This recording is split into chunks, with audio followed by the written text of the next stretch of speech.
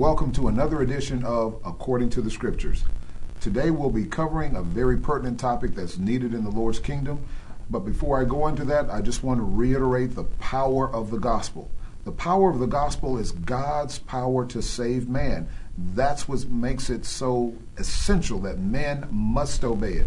The Bible tells us in 2 Thessalonians chapter 1 and verses 7 and 8 that when Jesus is revealed from heaven, he's coming with his angels in flaming fire to take vengeance on all those who love not God nor have obeyed the gospel of Jesus Christ.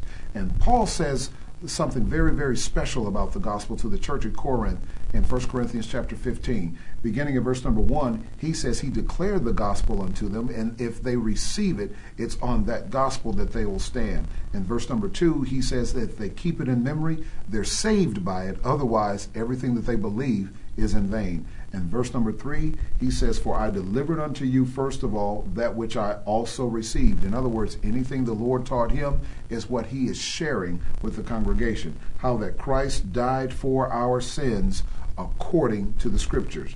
Verse 4, and that he was buried, and that he rose again the third day according to the Scriptures. That's why everything that you will hear in this broadcast will always be according to the Scriptures. My name is Mike Crosby. I'm the minister of the South Garland Church of Christ located in Garland, Texas.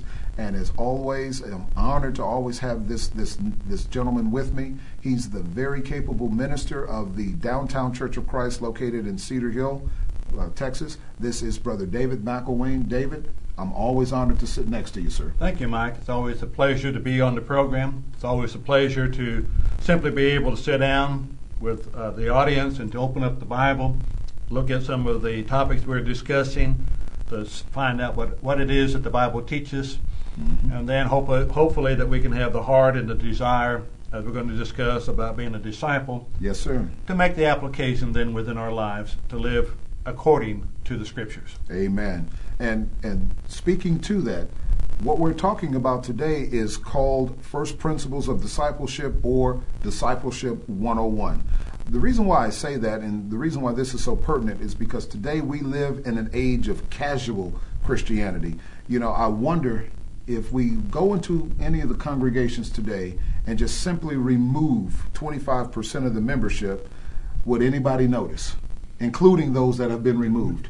I mean, folks take their religion as far as their commitment to Christ, and I shouldn't say religion, they take their commitment to Christ so casual, they are more converted to where they worship than whom they worship. And so they want that, they want the forgiveness that comes with the cross, but they don't want to actually carry it. You know, and then the cross that a lot of people want to carry is this little gold one that fits on a chain around the neck, and they don't want to carry the cross that Jesus mentions in Matthew chapter 16, beginning of verse number 24. Then Jesus said unto his disciples, if any man will come after me, let him deny himself, take up his cross, and follow me. A lot of times people don't want to carry the same type of cross that Christ carried. You know, as far as they're concerned, their cross is probably their husband, their wife, their children, things that they, quote, have to sacrifice things for in order to please. But that's not exactly what Jesus is talking about. So, David, I'm going to go ahead and pass it on to you. When we're talking about disciples, the word disciple that Jesus used here is mathetes in Greek. And that simply means a student, a follower, one who is a committed learner of Christ. So what does that typically mean? Well, according to John 8, in verse 31, Jesus said to those Jews who believed him, if you abide in my word, yes, sir, you are my disciples indeed. There is always that moving beyond what was described, or as you described, as casual Christianity. And that plagues most of the religious world, including the Lord's church today. Amen. That they misunderstand, because of what Jesus did on the cross. They misunderstand what the cross is. Yes, sir. They fail to realize that the cross was a means of executing a criminal. That was its purpose. It wasn't just put somebody to death, it was to put a criminal to death, and that's how they viewed Jesus. And then Jesus saying, as we'll get down to, unless we're willing to deny ourselves, as Jesus did to go to the cross, as he prayed in the garden, for example, Gethsemane, in Matthew 26. Father, if it be thy will, find another way, but nevertheless not my will, but thy will be done. Amen. The willingness to surrender my will. And a disciple is one, again, who is a follower, one who would be a student of Jesus, one who is this committed learner. But there are those who are always learning but never coming to a knowledge of the truth. Amen. That they have to be able to apply. And that's the way it is in the physical life. You can read all the textbooks. I can read all the textbooks I need about working an iPad. It will not do any good until I actually get on one and work it, that I will learn what's involved in that. Same in being a disciple of Jesus. One can read. I know people all the time will tell me, I just love to read the Word of God. Are you willing to do anything that the Word of God tells you to do? And that's another story. Amen. I just read it. I don't necessarily want to do it. I don't want to have to do it. And it's that warm, fuzzy feeling that one gets. I'll sit there and I read God's Word, and I like to hear I love to read the Psalms or whatever else it is. But as we get down to what it means to really be a disciple of Jesus, what is entailed in that. And we have the primary person of Jesus. Absolutely. And the example that he set. And people want to read the Gospels, read about Jesus, but fail to realize, as I read about Jesus, he's given me the example of what I need to be willing to do in my life. Right. And to know, for example, when he was on the cross, do I trust the Father as he did? When the taunts were made, the accusations were made, if you be the Son of God, come off that cross, we'll believe you. To trust God. And that's not always the easy thing to do. Amen. I think it's in 1 Peter. We talk about, he left us an example to follow in the steps, 1 Peter Absolutely. 2, verse 21. Yes, sir. But it's verse 23. When he was reviled, being Jesus, he did not revile in return. When he suffered, he did not threaten, but committed himself to him who judges righteously. It's verse 23 that helps us to catch a glimpse of being this follower or committed learner. Whatever it is that I have to face, and that cross is not the silver one that we wear around our neck. Amen. It's not a heavy burden that we have to carry. As we get into, it's denying oneself. Amen. But whatever it is, am I committed to trusting God who will judge righteously? Amen. That whatever it is that I'm going through, the injustice for Jesus on the cross, God worked it for good. Absolutely. And the same thing can happen in our lives, that I want to work it out. Amen. And I want to see where the good is before I'm willing to accept it. And it's hard for me to trust God to the degree that Jesus, but he gave us the example. Exactly. And see, and Jesus even tells us in his own words, he says, as you read in John 8:31, he says, to those Jews that believed on him, he says, if you continue in my word, if you continue, first you have to believe, but now you have to continue in my word. And if you do that, then you are my disciples indeed. And then he says in verse number 32, and ye shall know the truth, and the truth shall make you free. But also keeping in line with that, in John chapter 10, Jesus said in verse number 27, he says, my sheep hear my voice. When Jesus is talking about disciples, if you think about, he also said in John chapter 10, he says, I am the good shepherd. And it's hard to be a shepherd if you don't have any sheep. And so Jesus says, I have sheep, and my sheep hear my voice.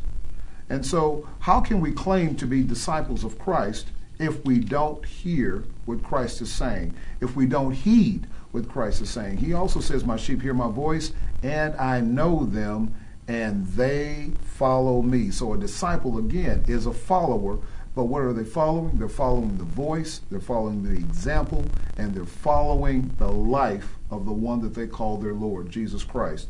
Notice what Jesus said again. I'm going to go back to Matthew 16:24. He says, if any man come after me. You know, Jesus has already traveled from heaven all the way to earth to be like us. The Bible tells us in 2 Corinthians 5, I believe the verse is number 21, he hath made him, talking about the Father, had made Jesus to be sin who knew no sin, so that we could become his righteousness. Jesus has already done more traveling than we could possibly do. He came from glory to earth to show us what it's going to take to get from earth to glory. And so Jesus says, I'm not coming after you anymore. It's time for you to come after me. So what does that mean, that one has to come after Jesus? Well, as you mentioned, one has to be willing to listen to the voice of the Good Shepherd and trust that voice well enough to be willing to follow. We have the tendency of wanting to look around and to see the physical things and says, well, I think this way would be better. Or is there any other voices? Yeah, are there any other voices? But I want to go this way. And that's not the responsibility of the sheep, is to choose the direction. That's already been chosen. Amen. And the way has already been led. We looked over in 1 Peter.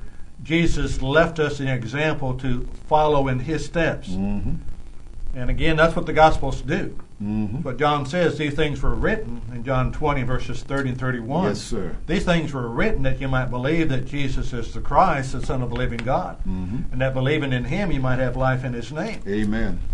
What I read is so that I might believe that Jesus is the Christ. If you look at the Gospel of John, you recognize as you read through it that John only records 7 of the earthly miracles of Jesus during his earthly ministry.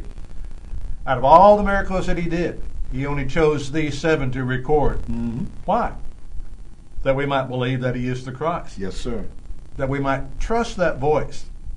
And that's the learner having the heart to say, I trust the voice that I'm hearing. We do it in our physical life all the time. We trust the voices. We may not always agree with them. We expect our children to trust our voice. Right. We trust the voice of those in authority. As we travel down these highways that have all these detours on them.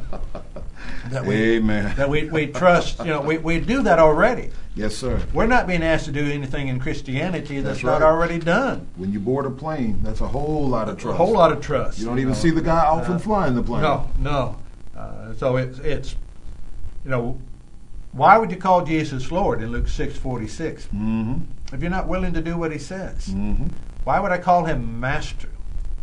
Why would I call him ruler of my life if I'm not going to give him my heart? Amen. And to do the things that indeed God would want us to do.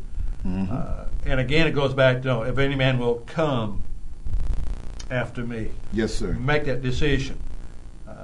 If I'm going to hear a voice and come, there has to be a denial of self. Amen. And that's the hard part for us to do.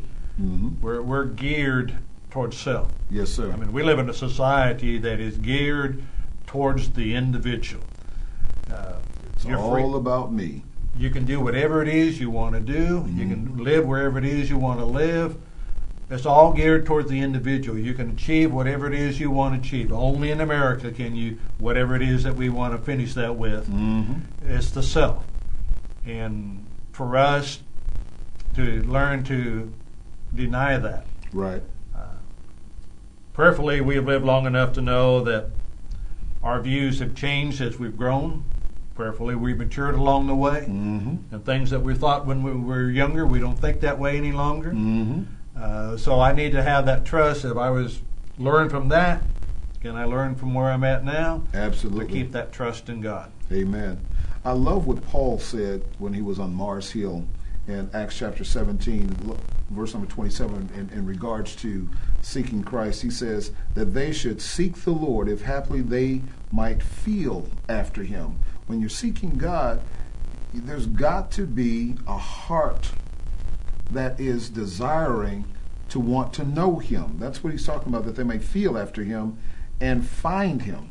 So if our heart is seeking him, the Bible tells us in 2 Chronicles 16:9 that the eyes of the Lord roam to and fro throughout the whole earth, seeking a heart that is dedicated to him. And so if our heart is seeking after God, God is still looking for us to strengthen us so that we might find his son. And then if I look at Philippians 3:10, the Bible tells us that I might know him. If I don't want to follow, well, I'm going to be honest, I don't want to really follow somebody I don't know. You know, I want to get to know if this person is truly worthy of my followership.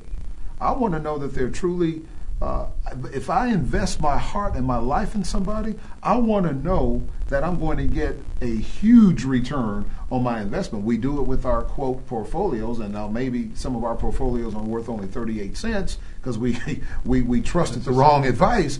But when it comes to my soul, I want to know him and the power of his resurrection and the fellowship of his suffering and being made conformable to his death, is what Paul told the church at Philippi. So when I want to know him, then, only then, will I be willing to deny myself. What am I actually going to gain in order to deny? If I say no to me, I have to say yes to something. And if I'm denying myself, there's something's got to come. Something has got to be in it for me to say no to me. That's a conviction in who God is. Absolutely. It goes back to the latter part of Acts 17:27. Mm-hmm. We're to seek him, to know that we might grope for him and find him. Mm-hmm. But though he is not far from each of us, amen, he's there, he's close. For in him we live and move and have our being. It's recognizing that we live in a world that God has created. Mm-hmm. And he's never been far from us. We've moved from him, but he's always been there for us. And it's what we gain is the understanding of who he is. Mm-hmm. That he created a world for man to live. Mm-hmm. He created he sent the Savior to redeem us from the sins from which we had no way of escape. Mm-hmm. If we're willing to trust him and to follow him along those lines, he has promised us a reward that's out of this world. Amen. And literally. It's out of this world. And all that he's done is good. Mm-hmm. And whatever he's done is for the good of man. And mine is to then trust him that what he's asking of me mm-hmm. is for my good. Mm-hmm. That he is not going to ask me to do something that's going to harm me physically or spiritually, but it will be for my good. And if I can trust him on that, but that comes as we get into that denial of self. I've got to be willing to let go. Amen. And I've got to be willing to deny the wants and the wishes of my life. Mm-hmm. I mentioned to the congregation from time to time, we all change. The things that I wanted, or any of the small children, I said, the things that they wanted when they were 3-year-olds are not the things they want when they're 5-year-olds. Mm-hmm. And all the way through life, our needs change. And somewhere down the line, we have to learn that it's not what I want. Right. What I want does not bring the satisfaction. Mm-hmm. Service to God does. Absolutely. It does bring satisfaction. Absolutely. Because I know who I'm serving. Amen. And what he wants from me. Now, when I deny myself, I have to lay something down. I have to lay myself down. I have to put that old man to rest, as Paul says. But when I lay something down, that means my hands are now empty to lift something up. Now, when he says take up his cross, the only thing I'm supposed to be lifting up is the cross. And again, a lot of folks have a very weak understanding of what that means. As you said earlier, the cross was used to put a criminal to death. When I take up my cross, I am actually saying I am lifting up the very instrument of my death. Correct. I'm denying myself, but I'm also putting all of my wants, my aspirations, my ambitions, my internal fears, wants, desires, and lusts, I'm willing to put those to death.